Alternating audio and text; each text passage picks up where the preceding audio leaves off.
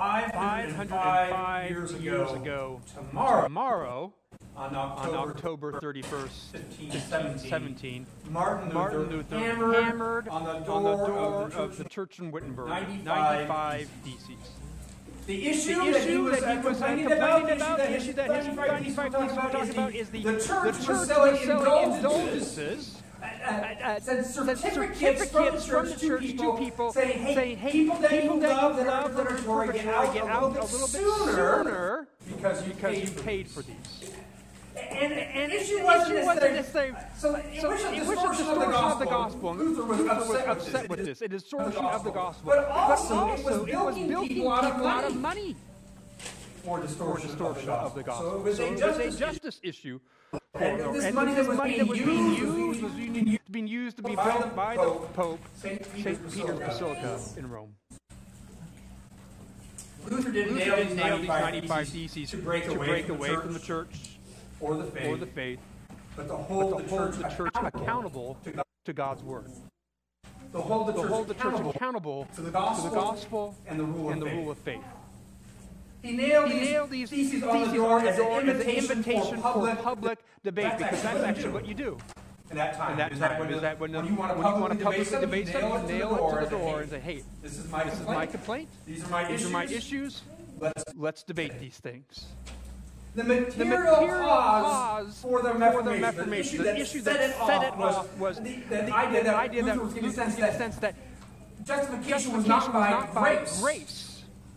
That was something else. You can buy this grace. But the issue for Luther was that justification was by grace through faith. And here's what by grace alone, through faith alone is that God saves you, and only God saves you. You have no part in that.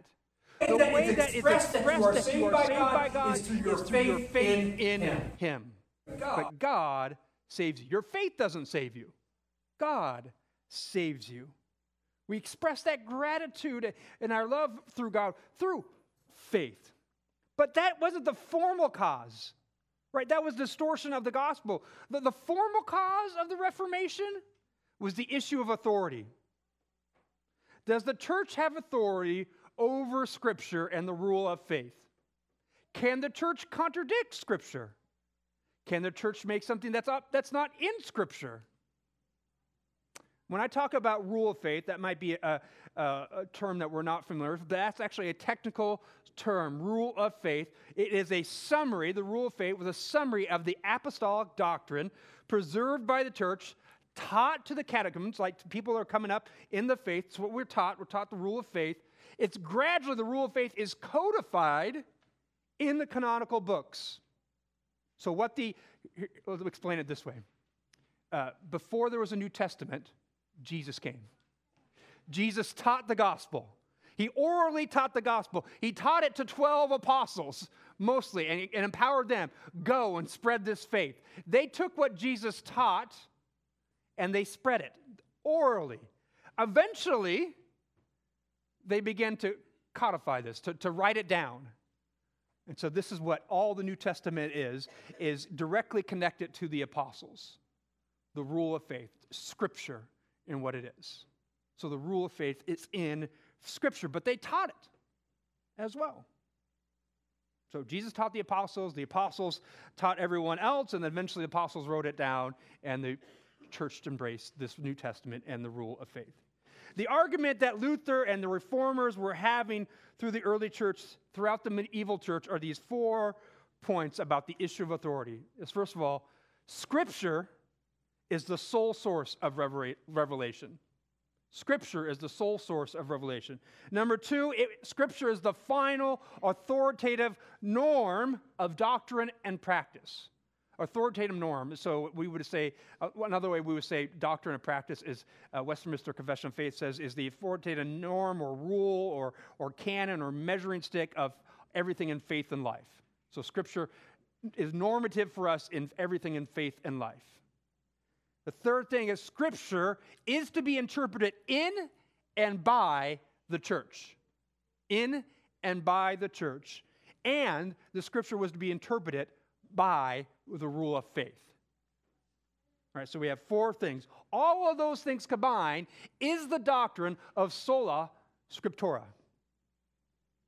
Not just one of those things, all of them combined is the doctrine of sola scriptura. Scripture alone is what was the formal cause of the Reformation. Now today we're going to walk through this doctrine of Scripture. It's going to be a little bit different sermon than my normal is. We're going to talk about what it's not and what it is.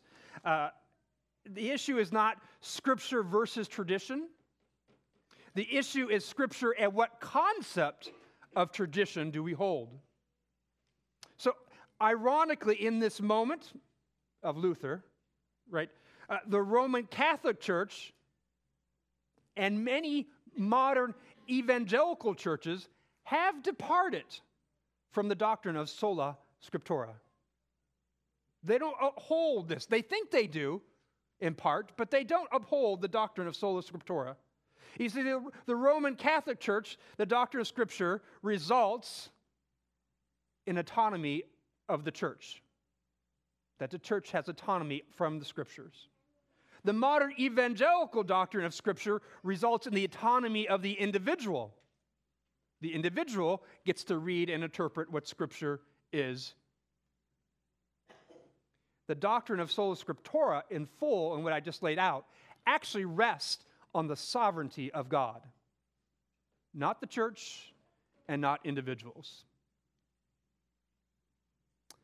So I'm going to be using multiple texts today, not one text and applying it. I'm going to use multiple texts to kind of look at this doctrine on Reformation Sunday so we can have a better understanding. And we've just gone through a Sunday school class of how not to read the Bible, right?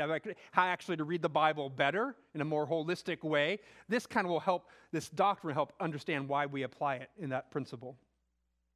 So number one, Scripture is the sole source of revelation. And so underneath that is the concept of the perfection of Scripture, the completeness of the revelation of God. Since Scripture is the sole complete revelation of God, it contains all that we need to know about who God is and what He has done for us. It contains all we need to know about salvation, trusting God, obeying God, and everything else. So God is the one who reveals Himself, and He reveals how He saves people, and it contains everything we need to know. We don't need to know anything else besides what God reveals. And God reveals it in Scripture. Deuteronomy 29:29 says this way, the secret things belong to the Lord, our God, but the things that are revealed belong to us and to our children forever, that we may do all the words of this law. So here's the kind of point out. This is an Old Testament Scripture. And they're saying, look at the secret things. Some things God doesn't tell us. Some things He reveals to us. What He's revealed to them is the law, the Torah, the first 5 books of that in this book. He's saying, and He's revealed what God, who He is and His character. We know those things. We get to know them. It's been revealed to us. All the things necessary for us to obey the law has been revealed to us. Everything to obey God and to know who He is has been revealed to us. Let's look a bit in the parable. Jesus talks about a parable in Luke 16 of the rich man and Lazarus. Rich man and so in this parable, the rich man and Lazarus is a poor beggar. They both die. And you see in this parable, the rich man is in the place of the dead, and he's looking up and he sees Lazarus, the poor beggar, next to Father Abraham in the heights of heaven.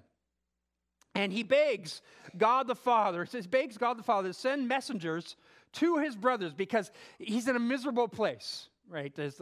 He's suffering in this place of the dead. He begs God the Father to send messengers to his brothers who are still alive and warn them about what could happen to them.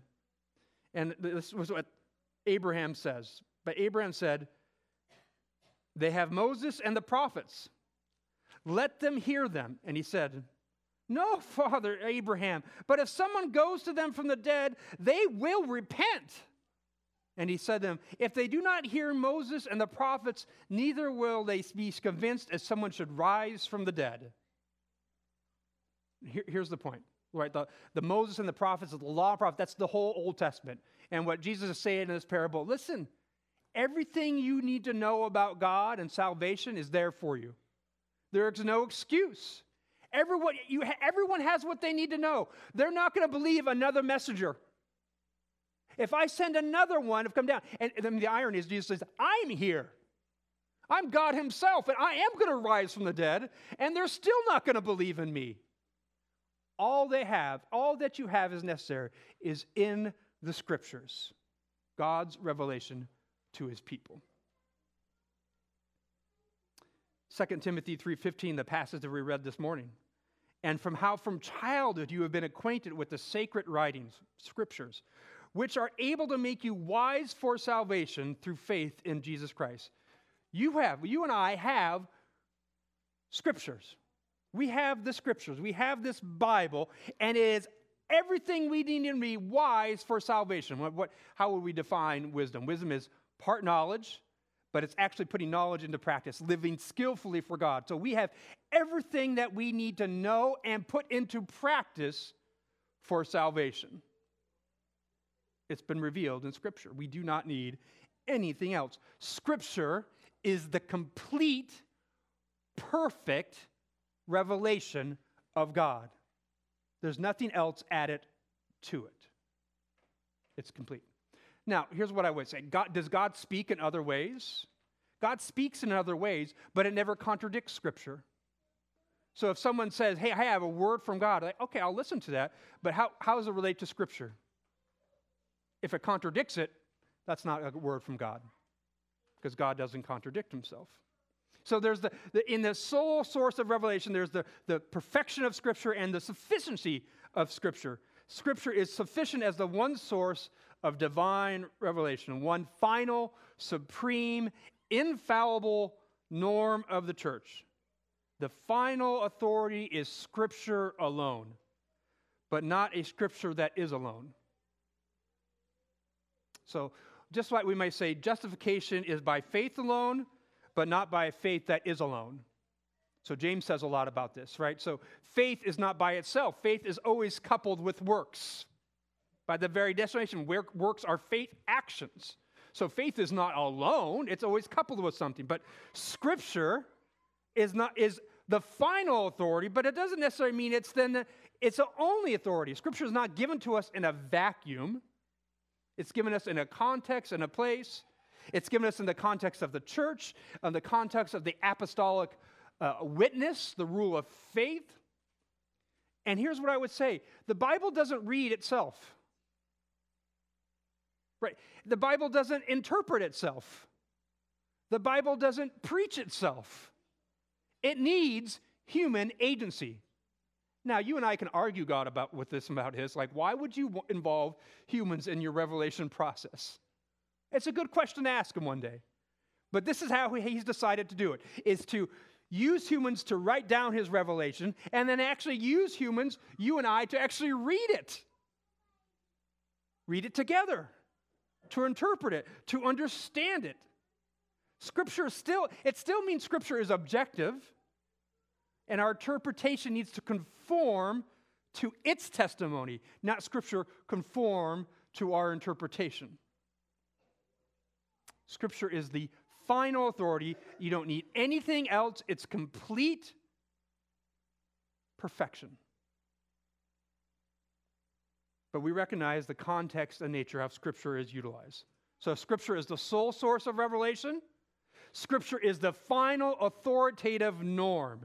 So norm, final authoritative standard, rule, or canon, we could use as a word as that, of doctrine and practice, or faith and life. Of all of faith and life, of all doctrine and practice, Scripture is the final authoritative norm, standard.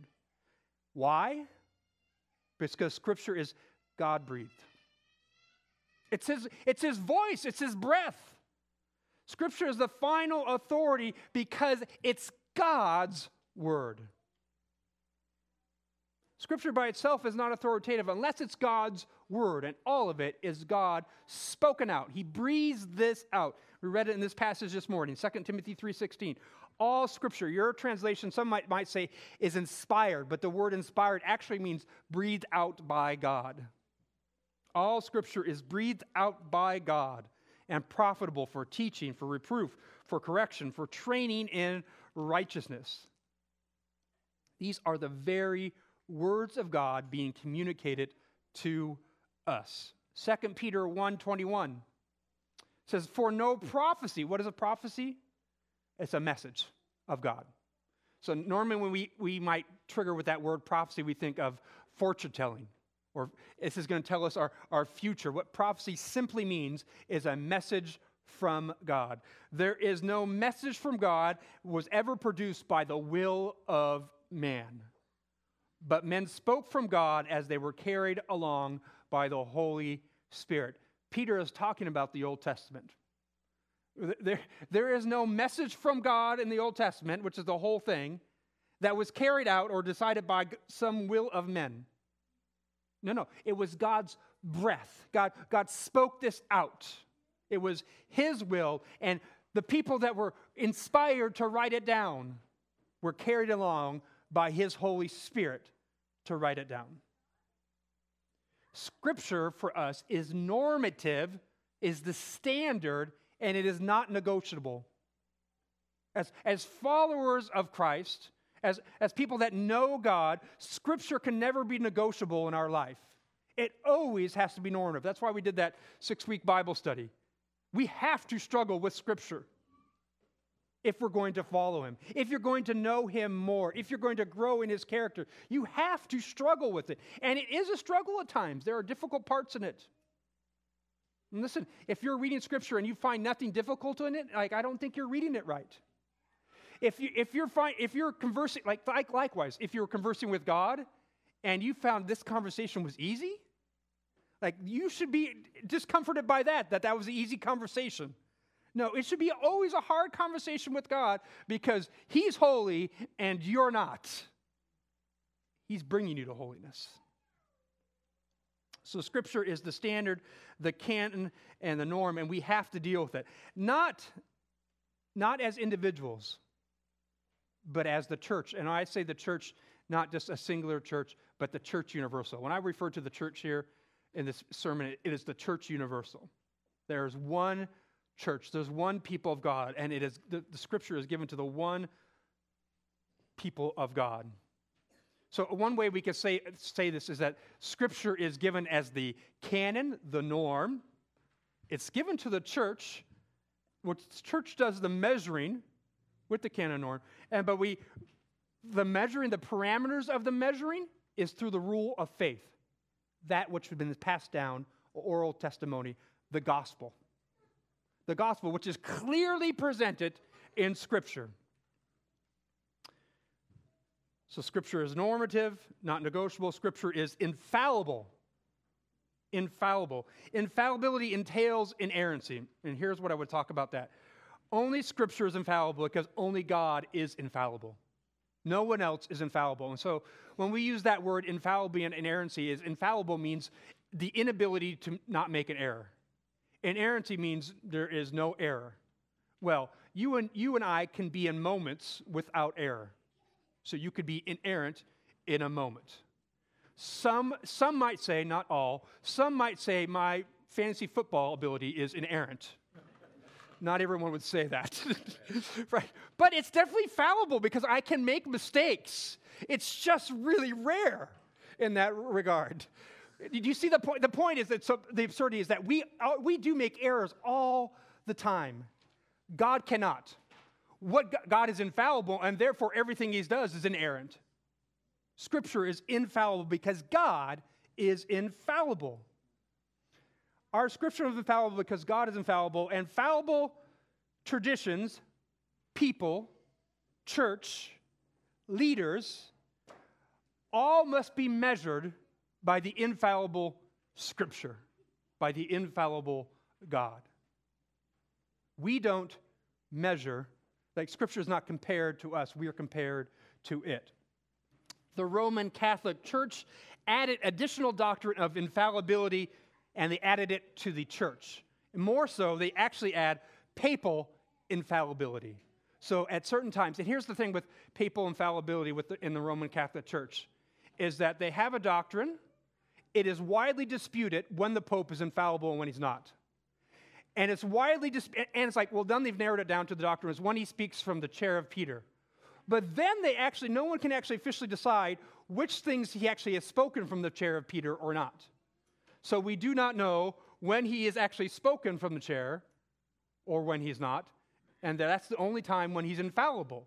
But therefore, we're just going to take everything he says as the Word of God. That's essentially what the doctrine of papal infallibility has become. Now, here's what I would say, is that the Roman Catholic Church doesn't claim the Pope is totally infallible, right? They have a doctrine to it. But a standard or a norm that is not always infallible is never infallible. That's just by definition of what infallibility is. If it is not always infallible, it is never infallible. Only Scripture is infallible because only God is perfect. Scripture is our authority. The simple fact here should be is that we humans are not God. Therefore, we don't have the same authority as that God has authority. There's a unique authority that Scripture is self-evident, authoritative in our life to any confessing follower of Christ. And part of it, this is a little bit circular, part of this is because the only way we recognize it is authoritative, that it's God's Word, is that God gives us His Holy Spirit. That's the only way we can actually recognize it. We can recognize what it's saying, we can recognize some truth about it, we can recognize the beauty about it, but we can only recognize it as infallible and the Word of God when God gives us the Spirit to recognize it. But it is the height of arrogance if we are followers of Christ, and it's idolatry for any church and person to claim to have equal authority to Scripture. Because then you're claiming to have equal authority to God. John 1:29, the next day, he saw Jesus coming toward him. This is John the Baptist. And he said, "Behold, the Lamb of God who takes away the sin of the world." Now, because John declares Jesus as the Lamb of God, does that make John authoritative over Jesus? No. But in some ways, some might think that. Because here's the thing, recognizing authority does not necessarily confer authority. Recognizing authority is just that, recognizing it. Like that thing, that person is more authority than I. John the Baptist recognizes the authority of Jesus, but does not confer that authority upon him. Likewise, when we say, hey, the Bible is authoritative, it's not because we declare it authoritative. If no one on this earth declared the Bible authoritative, guess what? It still would be authoritative because it's still God's word. It's because God is still authoritative. We recognize Scripture's authority, we observe it, we don't give it authority. Likewise, when we say God is sovereign, we recognize that He's sovereign. We don't give Him sovereignty. If we don't worship Him or don't think He's sovereign, guess what? God is still sovereign in this world. Scripture is not just the norm, it is the supreme normative in our life. Scripture is breathed out by God. It is infallible. It is authoritative. It is normative. It is the standard. The writings of the church fathers are not God breathed out. The canons and the creeds are not God breathed out.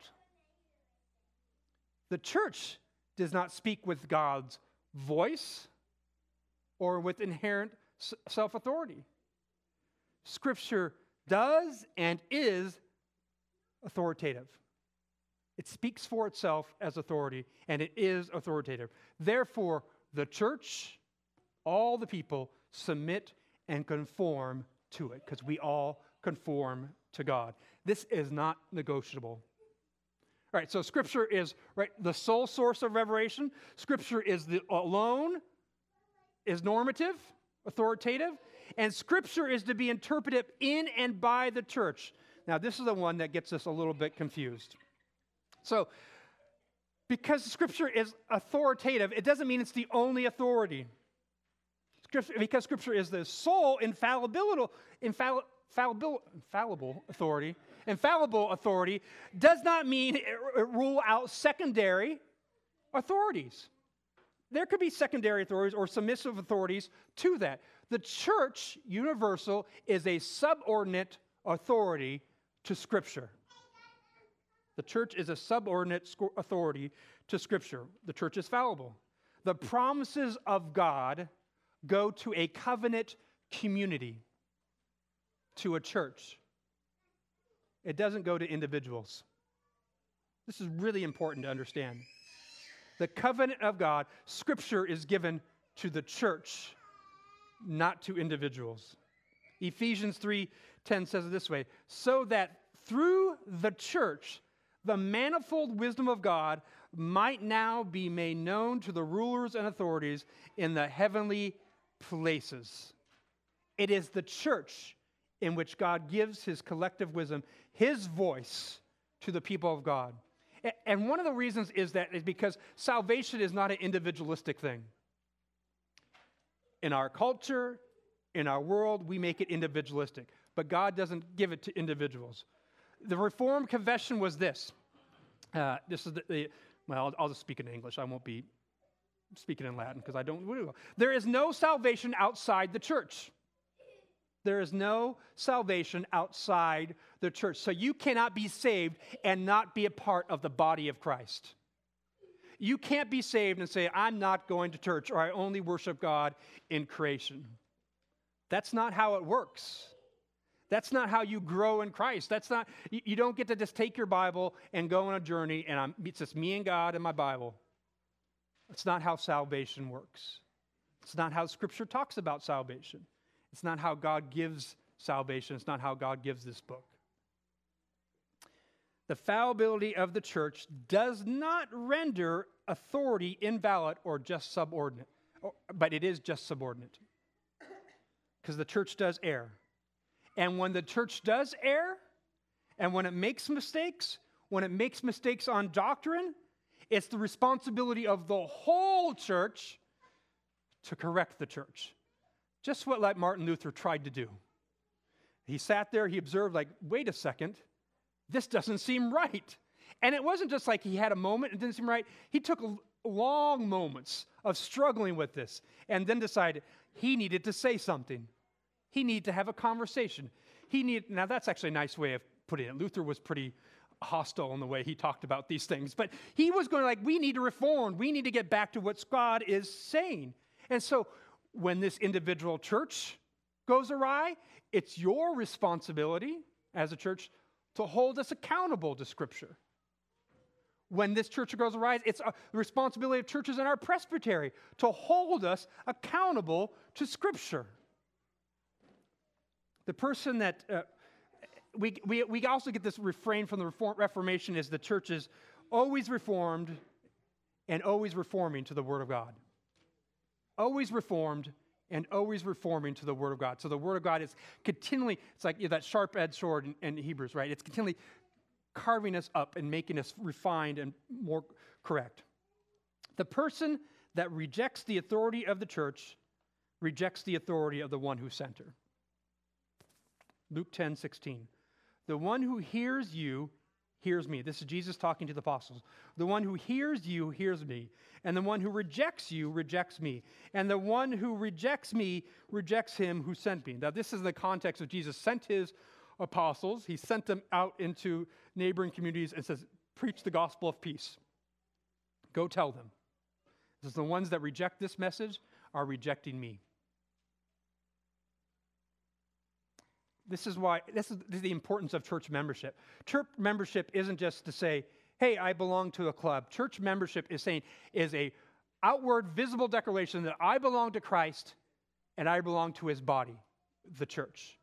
And the responsibility of the church together is that we conform each other through Scripture to God, that we make each other mature, that we hold each other accountable. Whether you're an elder or just a member, we all do this together. There is mutual accountability, discipline in membership. This is why we join the one universal church. If you come a part of this church, you're not just part of this church, you're part of the one universal church of God. But yet, we can still read the Bible by ourselves.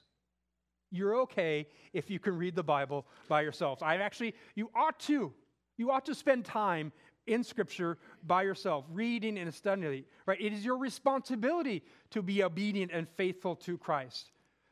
We have this concept in the Reformation, the priesthood of all believers, meaning that anyone and everyone can have a basic understanding of what Scripture says, that everyone has access to the Scriptures, and that there is a clarity in Scripture about who God is and what salvation is.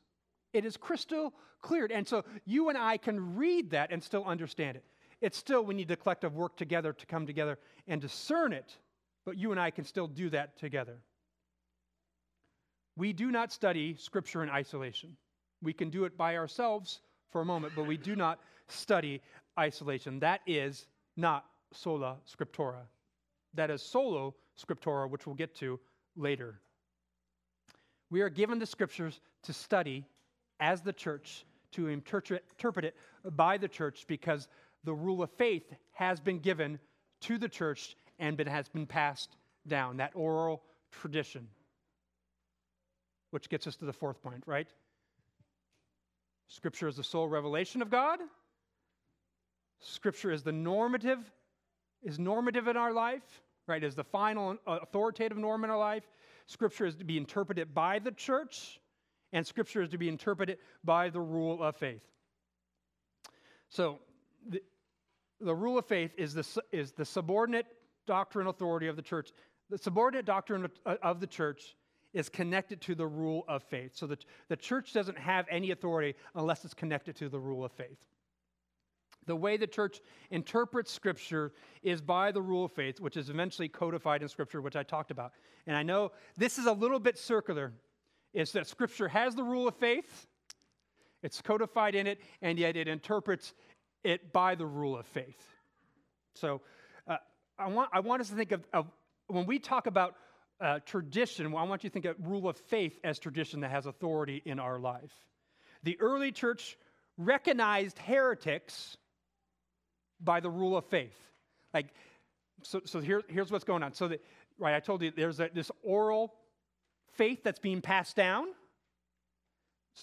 All the Scripture hasn't been written out yet, or it's not been compiled all together. And so they're teaching what Jesus taught, what the apostles taught. And so you can see it right in the New Testament. Paul goes to the community, he preaches the gospel, and then he writes a second letter to the community because they've messed up. They've distorted the gospel. And he says, no, you misunderstood. Let me correct it. And so that's the rule of faith. It keeps teaching that same gospel over and over again. So oral tradition given to the apostles, eventually they pass down. So here's what happens, right? This is a positive faith, this rule of faith.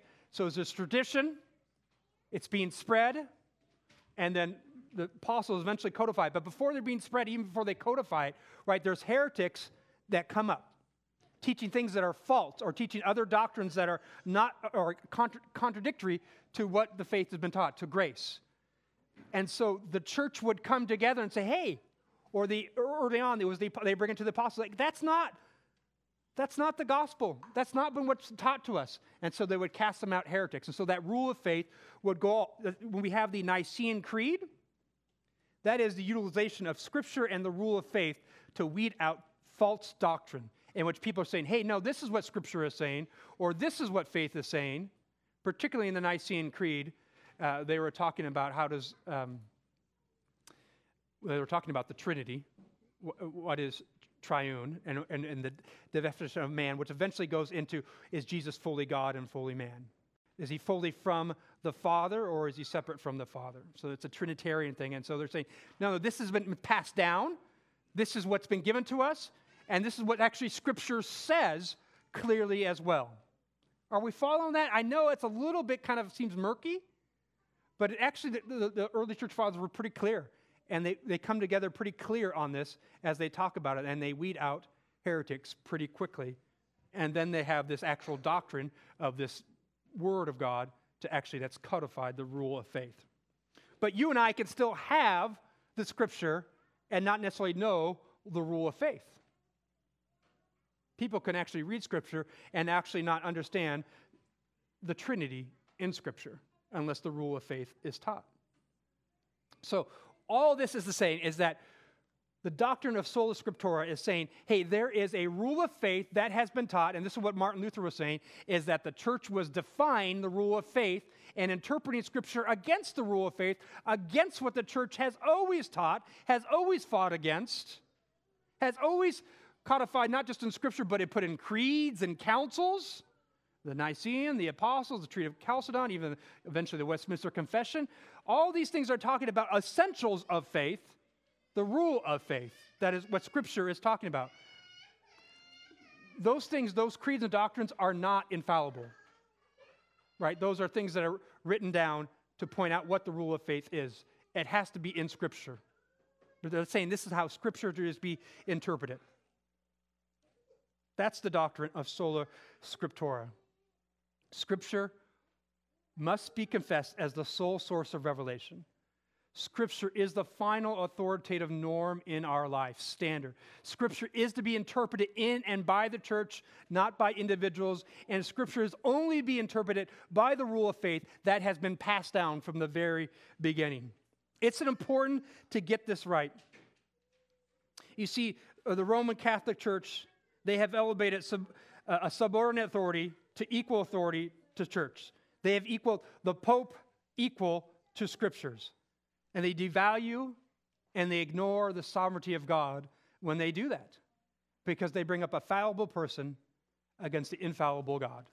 And then you begin to see how their doctrine ebbs and flows and changes all the time because God's changing his mind, or the Pope is changing his mind in their viewpoint. But here's the thing, this is not just a pointer on the Catholic Church. In the modern evangelical church has twisted the doctrine to sola scriptura. And maybe you understand this sola scriptura as this way. The Bible says it, that settles it, I believe it. You ever heard anyone say take that argument? So it's a sense like, hey, it's just me, the Bible, and that's it. That's all you ever need. I don't need some historic faith. I don't need the church to interpret. That, the reformers would have been upset. They would be reforming it right now. Like, that is not the doctrine they were arguing for. That is not sola scriptura. That is sola scriptura, which is why in the modern evangelical church, you can have doctrines that are all over the place and contradictory. It's why you can have individual church says, we get to define what the doctrine is, and that's it. There's no one that has authority over us. Instead of understanding it's Scripture that has the authority, there is this universal faith that's been passed down, and the Scripture has been given to the church universal, in which we have spoken about the rule of faith clearly in our creeds, in our councils. When churches do this, when we become independent from each other, we become isolated. And here's the thing, when we do that, we repeat historical heresies over and over again, and we reject accountability in our life. And that really defines modern American church.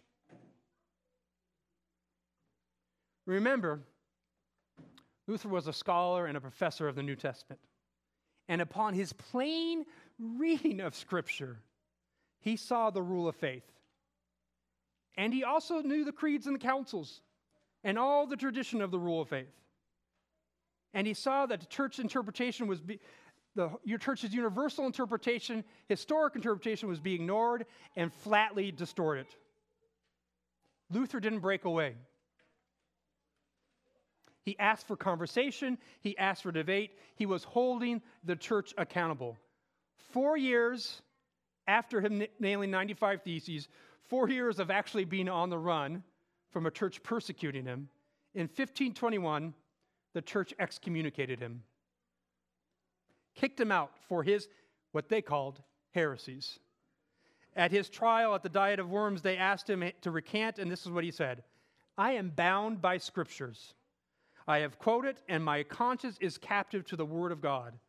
I cannot and I will not recant anything that is neither safe nor right to go against conscience. Let's just take this a step further in understanding what Luther is saying. Is that Luther is saying, like, as the church, as a follower of Christ, I am bound by the authority of Scripture because I am bound by God. These are God's words. Only these are God's words. Popes or other people, that are not God's words if it is contrary to Scripture. If the church speaks contrary to Scripture, that is not God's words. I am bound only to God's voice.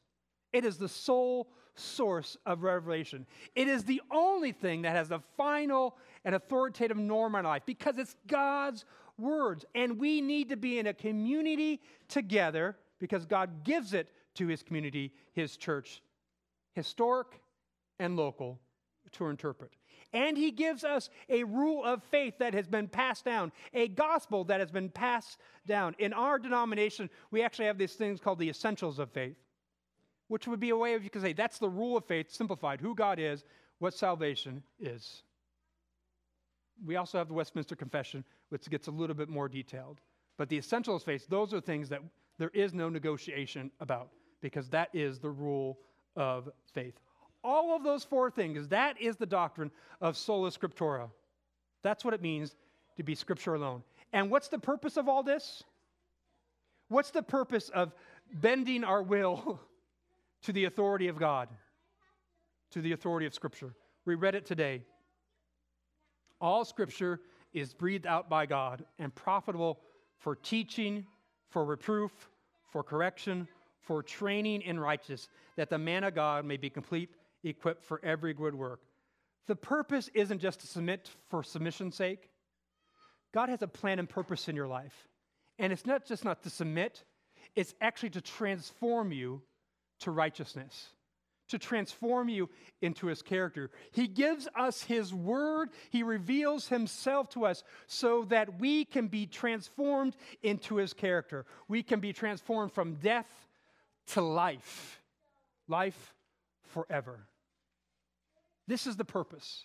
This is why there is a doctrine of sola scriptura. This is why there is a faith. This is why God reveals Himself,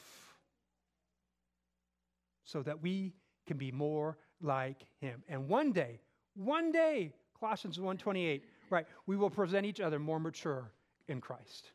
Amen. Let's pray. Gracious and heavenly God, I give You thanks that You are a God that not hides, that does not keep secret, but that You reveal, that You speak, and You have spoken. Lord, I ask You send Your Spirit upon all of us so that we can recognize who You are and can recognize Your authority in Your Scriptures, to recognize Your rule of faith that has been taught throughout history, throughout the history of Your church. Lord, let us be a church and a people that submit to this doctrine of Scripture, this sola scriptura, that do not lone rangers in this walk, but are members of the body of Christ together, presenting each other mature in Christ by submitting to the full authority of who You are and Your Scripture. We pray this in Jesus' name. Amen. Amen.